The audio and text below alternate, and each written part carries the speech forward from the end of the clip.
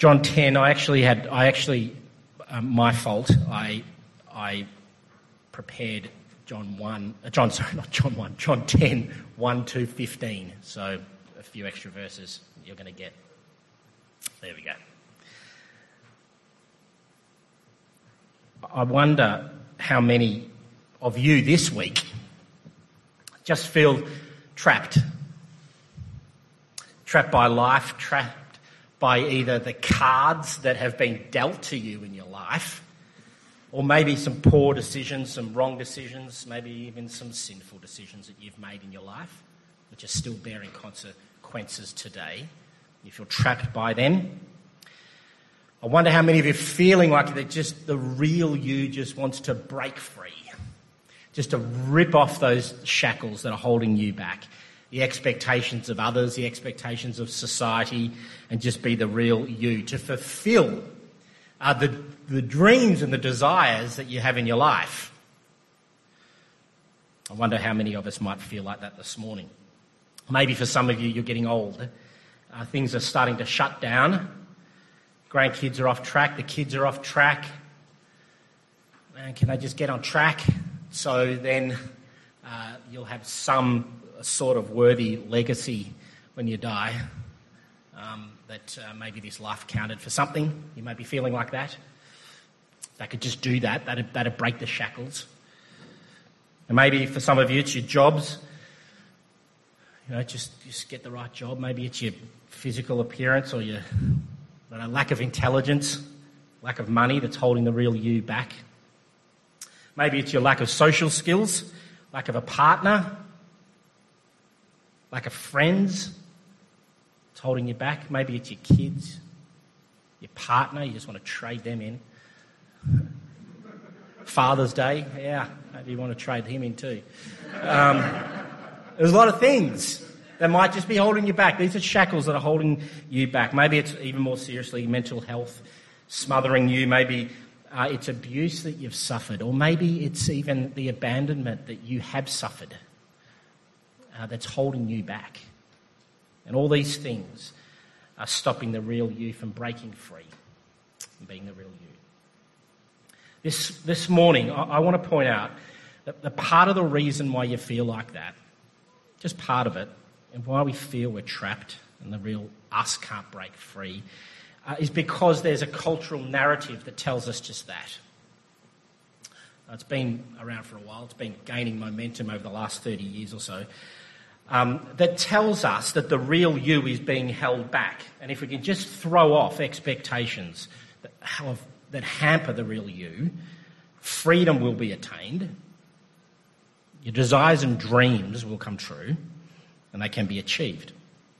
But this cultural narrative tells us, it goes even further. It tells us that all our desires and the things that we feel are the most important of all voices in our life. And any other voice must come into submission and bow down before the real you, the voice of the real you, so you can be free. What Jesus teaches in today's reading is the antithesis of this narrative. For Jesus says he makes the call about who you are. And it's his voice, his calling, that brings life, and life to the full. My dear Jane, my wife, has a saying that she uses at home, and many of you know her. It's meant to be humorous, so if you know her, just imagine her saying this. If one of our sons or me need to ask to do something, or if this would be okay, she often says and replies in this funny voice, "You do you, babe." All right? "You do you, babe." She says it like that. It's very funny, but the idea is that she's mocking, but also at one level she's affirming this cultural narrative, this idea that anything you desire, you can have and be. Don't let anything hold you back. You do you, babe. That's the cultural narrative, and that's what I want to call it from now on. The you do you, babe narrative.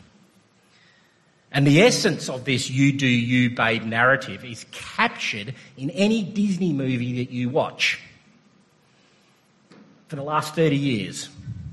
Not Bambi, because actually they're sacrificed. You come back and you look at it today. All right, and the most famous probably Disney film over the last little bit's a movie called Frozen.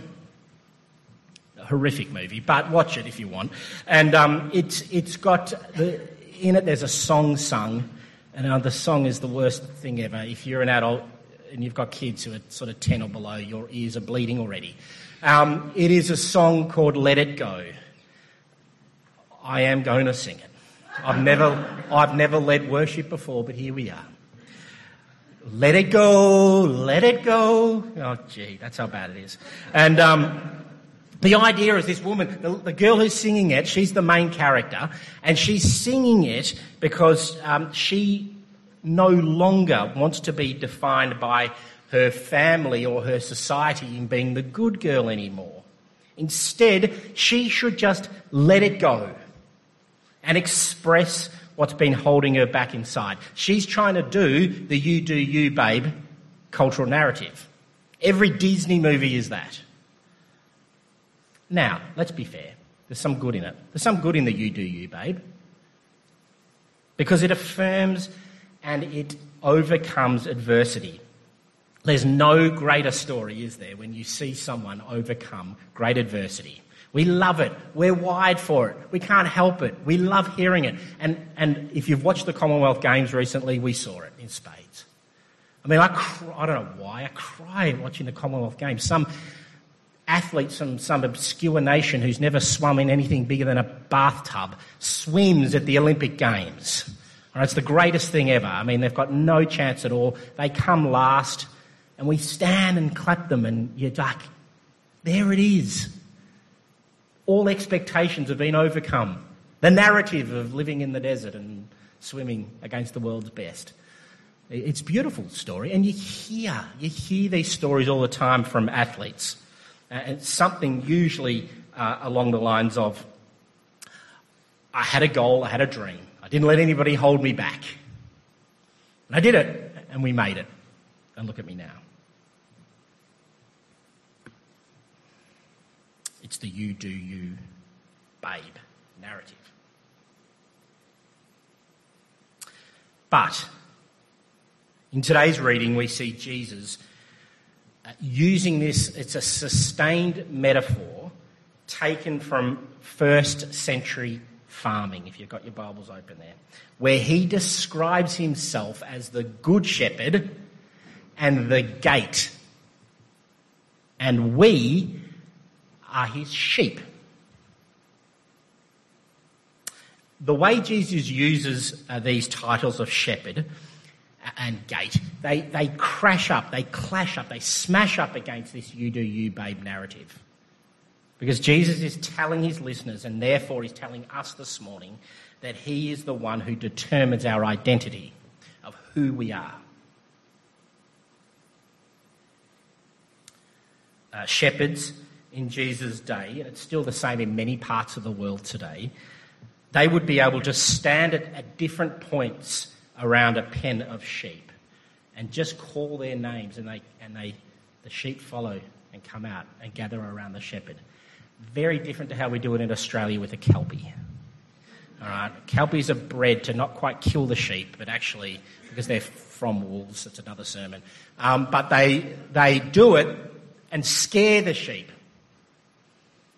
The shepherds in Jesus' time, and many still today, can call the sheep. And often there'd be 3 or 4 different herds in the one pen, 4 different shepherds, and they just keep them in the pen for the night.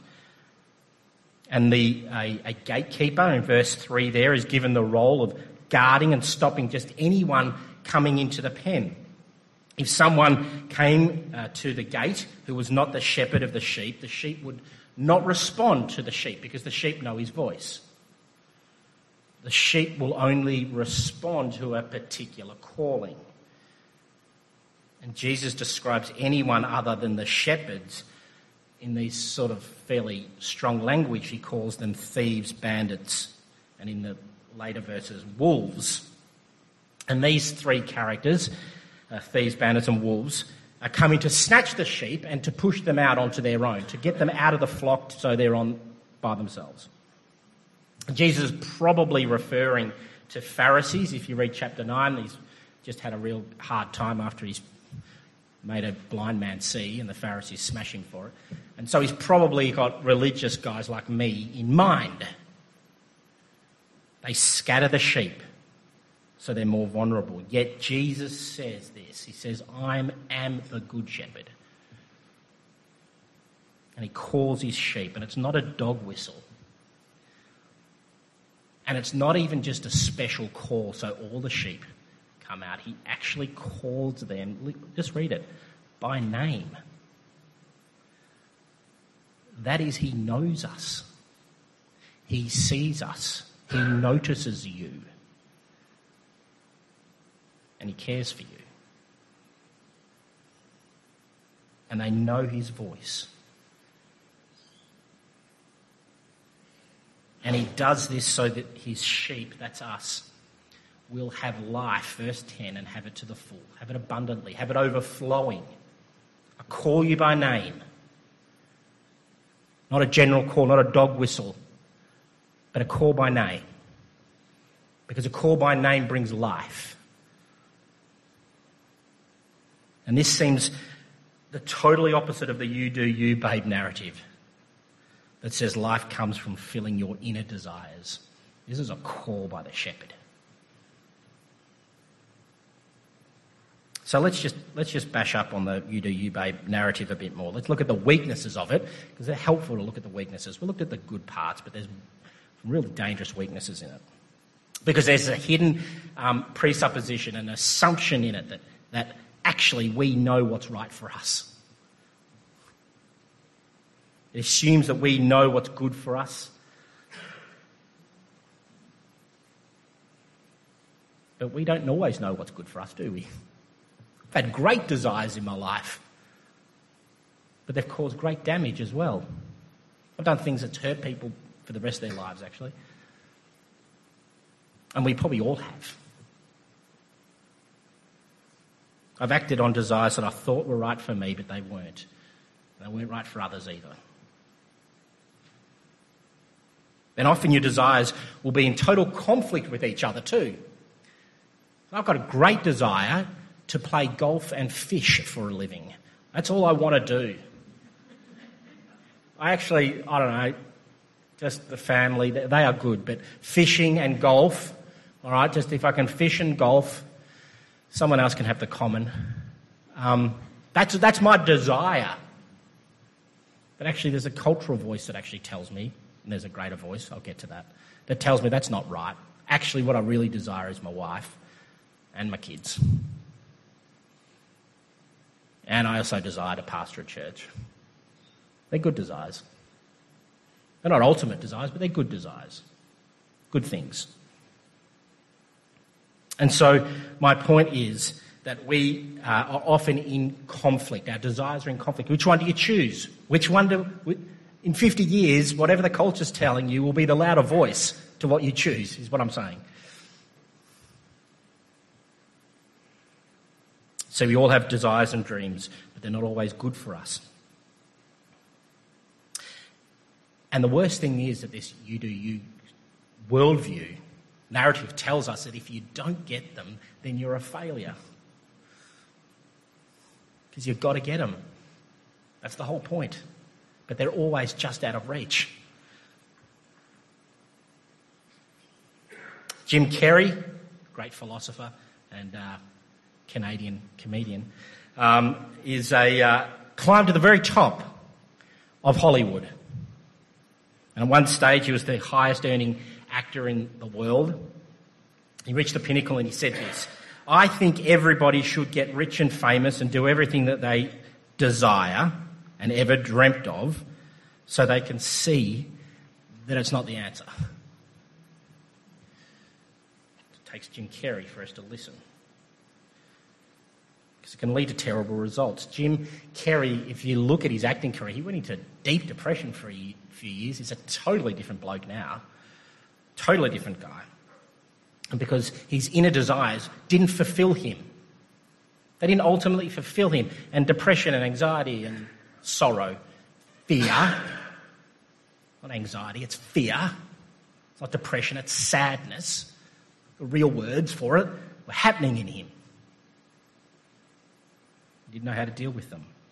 And another problem with the you do you narrative is that it's so individualistic. It's so self-focused. It demands that all other voices come under it. That is your family, the church, the Bible, Jesus himself are silenced by this insatiable appetite to you do you. And we'll go to any great lengths to get these desires. This is the sad thing, and they kill us. We go out and we just work more and more and more and more and more. Just get the better job, more money, while the family bleeds out. It's the classic one. Nothing wrong with trying to earn some more money. I'm all for that. It's a good thing, but we make it an ultimate thing and it kills us. And it crushes the family, and it's a legalist and it's a lie.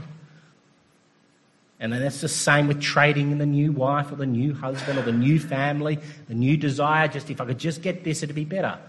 And it's not true. See, the you do you narrative is actually an illusion. It's a real trick. Like all lies, it has some truth.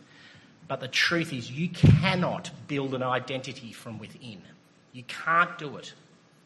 Even when people say, you do you, babe, and don't worry about what others say, we build our identity on the person who's just said, you do you, babe, and don't worry about what other people said. Whenever we win the Commonwealth gold medal and we say, I just did my thing, guess what? They're getting all their identity out of the adoration of people telling them that they're all right, that they're good. It always comes from outside. It never comes from inside. It's an illusion. It's impossible to build identity from within. And we need someone from outside to say that we are of great worth. And the greater the worth of the person telling us that, the more powerful the recognition is to our identity. The more powerful the person, the more powerful our identity is.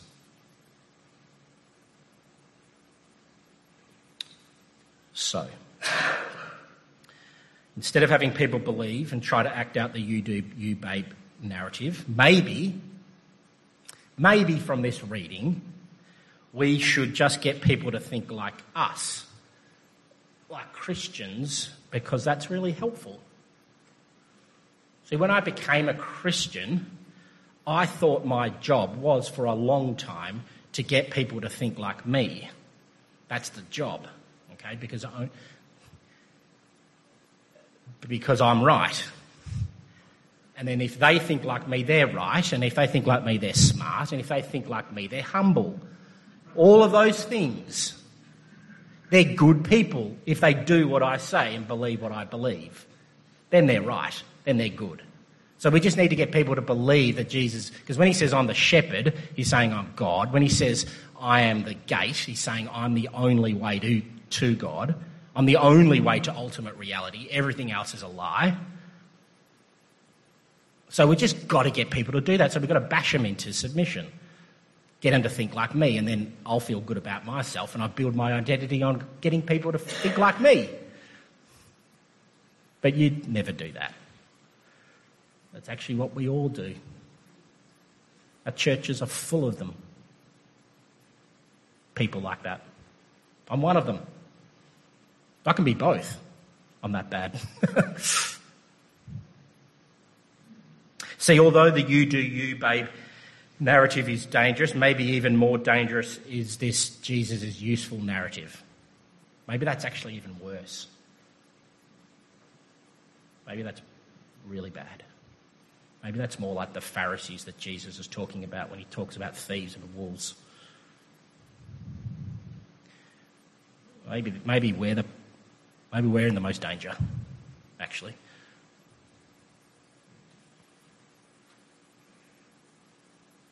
Jonathan Edwards defined a nominal Christian as one who finds Jesus useful. Doesn't put him in the centre, just puts him onto the side. He's useful for getting what I really want. While a true Christian is one who finds Christ beautiful for who he is in himself.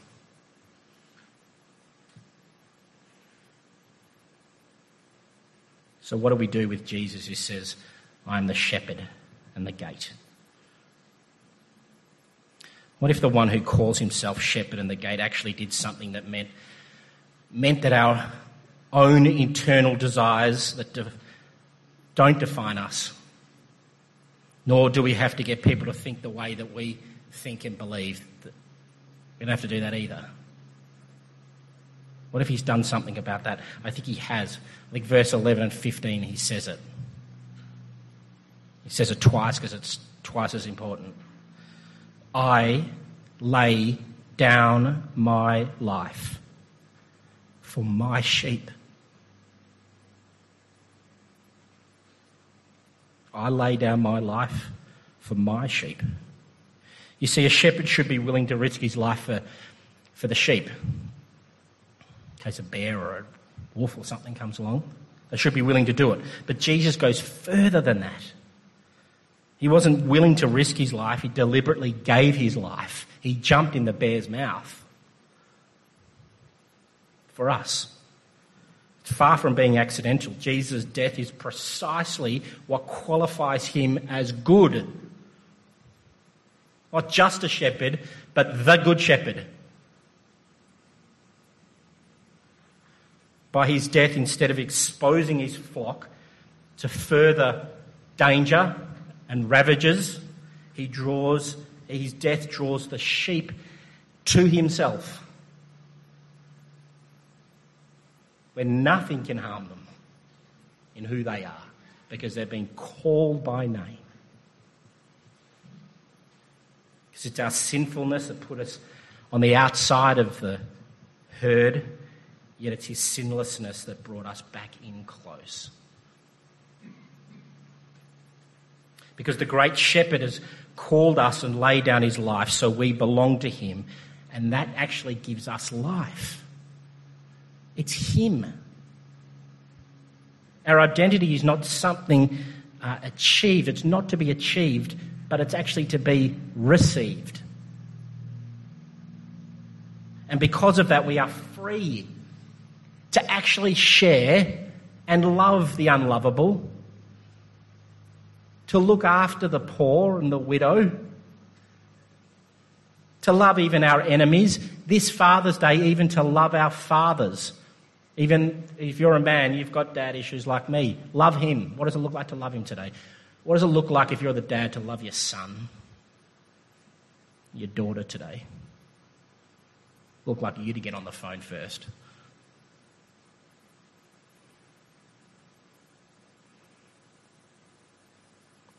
So whether our so-called inner desires are met or not, we're in Jesus, the great shepherd, who calls us by name. And the more we hear and see the great shepherd, the more we see what he's actually done, the more beautiful he is, the more you want to follow him. And the more your desires will get in step with his. Because he's more beautiful than you think he is. He's more beautiful than what I know. Way more. His grace is wider. He's greater. More sinful than I ever thought I was. More loved and accepted in the shepherd than I could ever believe, ever hope for. That's who you are. Not what the culture says. You're his and he calls you by name. And that's good news. Amen?